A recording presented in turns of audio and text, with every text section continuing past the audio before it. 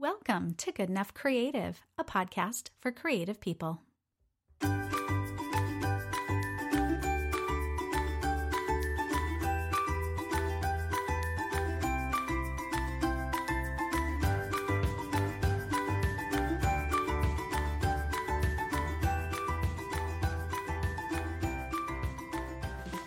Hello again, and welcome back. My name is Marie Green, and this week we're talking about finding and living your passion. How do you figure out what you're passionate about, and how do you make space for it in your life? About 13 years ago, I signed up for a personal coaching workshop, and the leader asked us to stand up and speak on what we're passionate about. This is going to sound strange, but I drew a blank, and I was on the spot. I couldn't think of a single thing that I'd categorize as something I was passionate about other than my family. At that time, hobbies were a bit of a luxury because my kids were small, so I didn't have a lot of time to spend thinking or acting on passion or things I'd love to do. Honestly, they felt kind of impossible. I squeezed in little things like knitting, but when it really came down to it, I'd never even allowed myself to stop and ask that question, what am I passionate about? How about you? Have you ever asked yourself that question? I had hobbies, that's true, but did that mean I was passionate about them? I didn't really know. I felt like most of the time I was going through the motions of my life and not really thinking about what I was passionate about, and frankly, no one had ever asked me that question before, and I had never asked it of myself. If you asked me generally, if I had things I was passionate about, I would have automatically said yes. It's only when you ask for specifics, that's where I was drawing a blank. If you know me, you know I'm a pretty passionate person, so to say that I didn't know sounded ridiculous. I sat there stunned. How can I not know what I'm passionate about? Why don't I even know that basic thing about myself? And I'm going to be honest with you, it really upset me. I left that workshop on a mission to figure out what it was that stirred my soul. What was it that made me excited to wake up every day? What sparks were hidden underneath my daily to-do list? Now, you might be light years ahead of where I was at that point. Maybe you know what you're passionate about, but you're just not letting yourself go for it. Or maybe you have some inklings, but you haven't quite been able to put your finger on it. Either way, we're going to dig in just a little bit deeper on everything to do about living your passion. Now, for me, I knew it was in there, but I'd buried it all so deep that I decided to resort to something pretty low tech to figure it out. And I'm almost afraid to tell you because it's going to sound silly, and hopefully you're not going to laugh at me. But I gathered up handfuls of magazines and a piece of poster board, and I decided to cut out any picture that resonated with me. I didn't even have to know why I liked it or what it would mean. It didn't matter. If it struck a chord, I clipped it out. And at first, I didn't even worry about whether or not it was going to end up on the poster board. I just cut out anything that struck a chord. Talk about a second grade approach to my dilemma. But the thing is, I didn't know where else to start. I knew those things were inside of me, but I didn't know how to get them out. Maybe you can relate to that. It didn't matter if I couldn't explain what it was in the picture that spoke to me, because sometimes putting words to things is not as easy as we'd like it to be. But if we're just trying to figure out what it is that inspires us, this can help.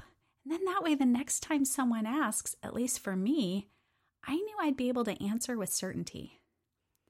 My passion poster, for lack of a more elegant term, had photos of bare feet in the sand and seedlings and words about riding and adventure and cooking and making.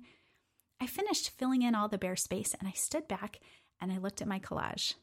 It was a bit surprising to see what I'd put there, but then in some ways, it seemed like I'd known all along, but somehow I just never made that connection.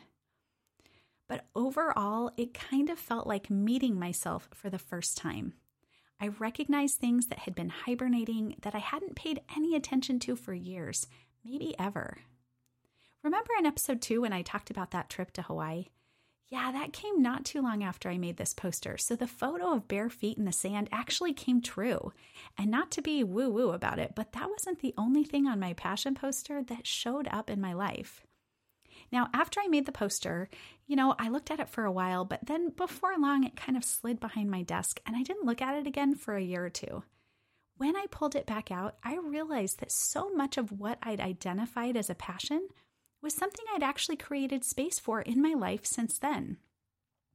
Clarity leads you to make different choices, and when you know what you're passionate about, you start to see it around you.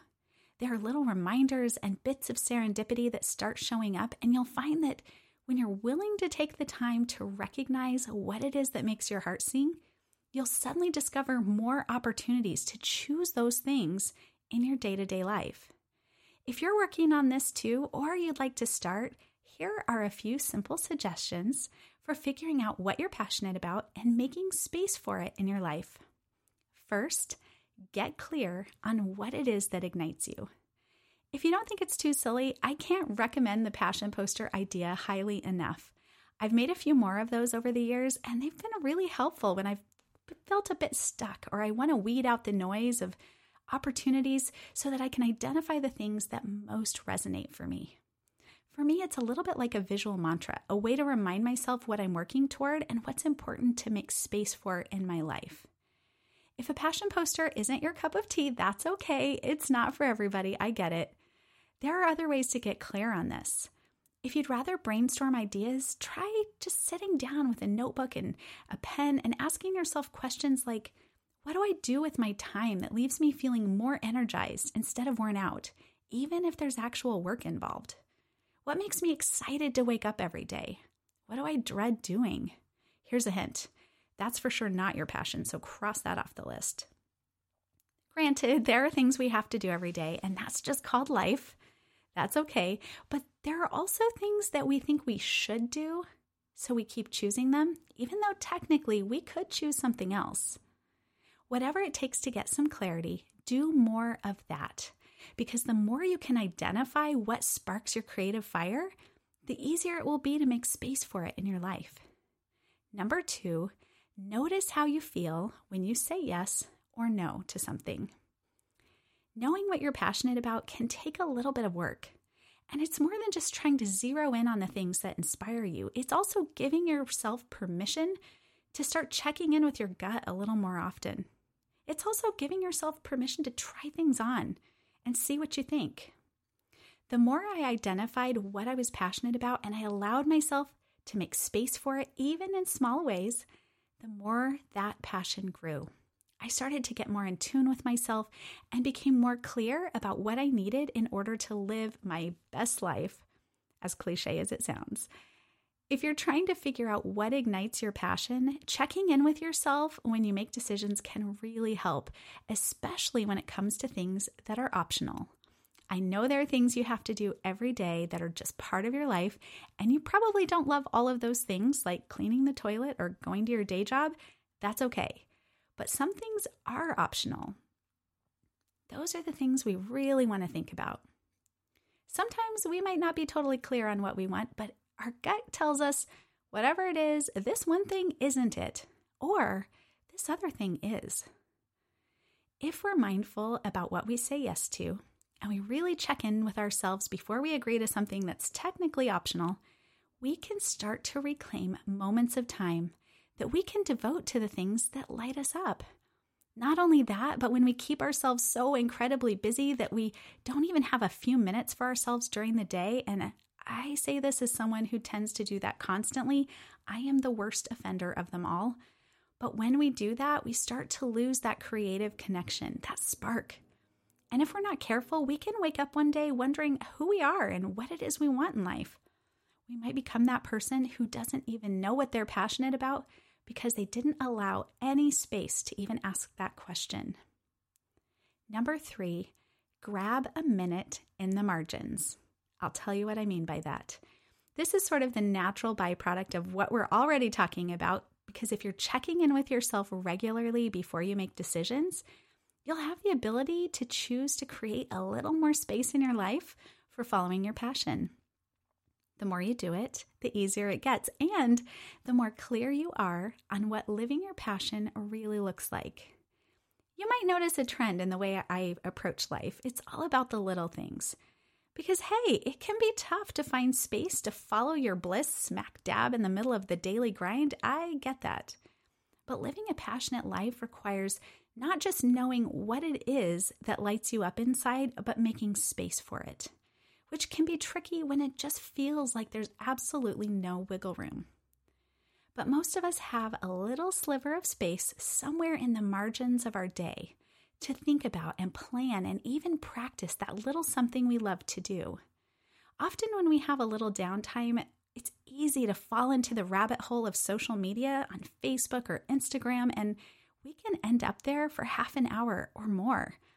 That half an hour could be your space in the margin of your day to do the thing that you love to do instead. I remember reading an article about Lorraine Lutz, an artist from Cape Town, who committed to one tiny postage stamp size painting every day for a year. She called her paintings Postcards for Ants. I love that so much. Maybe staring at a full-size canvas feels intimidating, and maybe you don't have time for that in your day. But if you're feeling the call to do it, to sketch or draw or paint, what if you decided on such a small scale, a postage stamp size scale, you could probably find a minute for that. I firmly believe that daily creative practice serves us well. So if you can find a few minutes in the margins of your day to do something you're passionate about, even if it's just a small thing, your life will be richer for it. Number 4, put on your blinders and lean in. When I was in high school, we were required to take a foreign language. I grew up in rural Kansas, so we didn't have a lot of options. We had 2 options, in fact, Spanish and German. But I wanted to take French. But since French wasn't an option, I took 2 years of Spanish instead. And granted, it's actually a very useful language to know, so I'm really glad I did. But still, in my heart, I still really wanted to learn French. It wasn't about what was practical, because living in Kansas, it was definitely not the most practical language to learn, but it's just what I wanted in my heart. And as the years went by, I just never learned. It never rose to the top of my list. Much later, after my passion poster exercise, I started remembering that inner pull to want to learn French. I'll be honest, I mentioned it to a friend and she thought it was pretty silly and just reaffirmed my worst fears that it wasn't really that practical. And maybe we don't always feel comfortable fully owning the things we're passionate about because we're worried about what other people will think. We're worried about looking ridiculous or having to explain ourselves. I can think of people I've met throughout my life that didn't believe they were allowed to follow their passion, so it was really hard for them to be supportive if that's what you wanted to do, because somewhere unconsciously, if they're not allowed, then neither are you. Or at least that's what the message seems to be.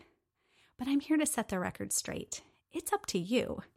The very fact that you're listening to this episode tells me that there's something inside you that you've been dying to do or share. And whether it's creative or not, maybe it's learning French.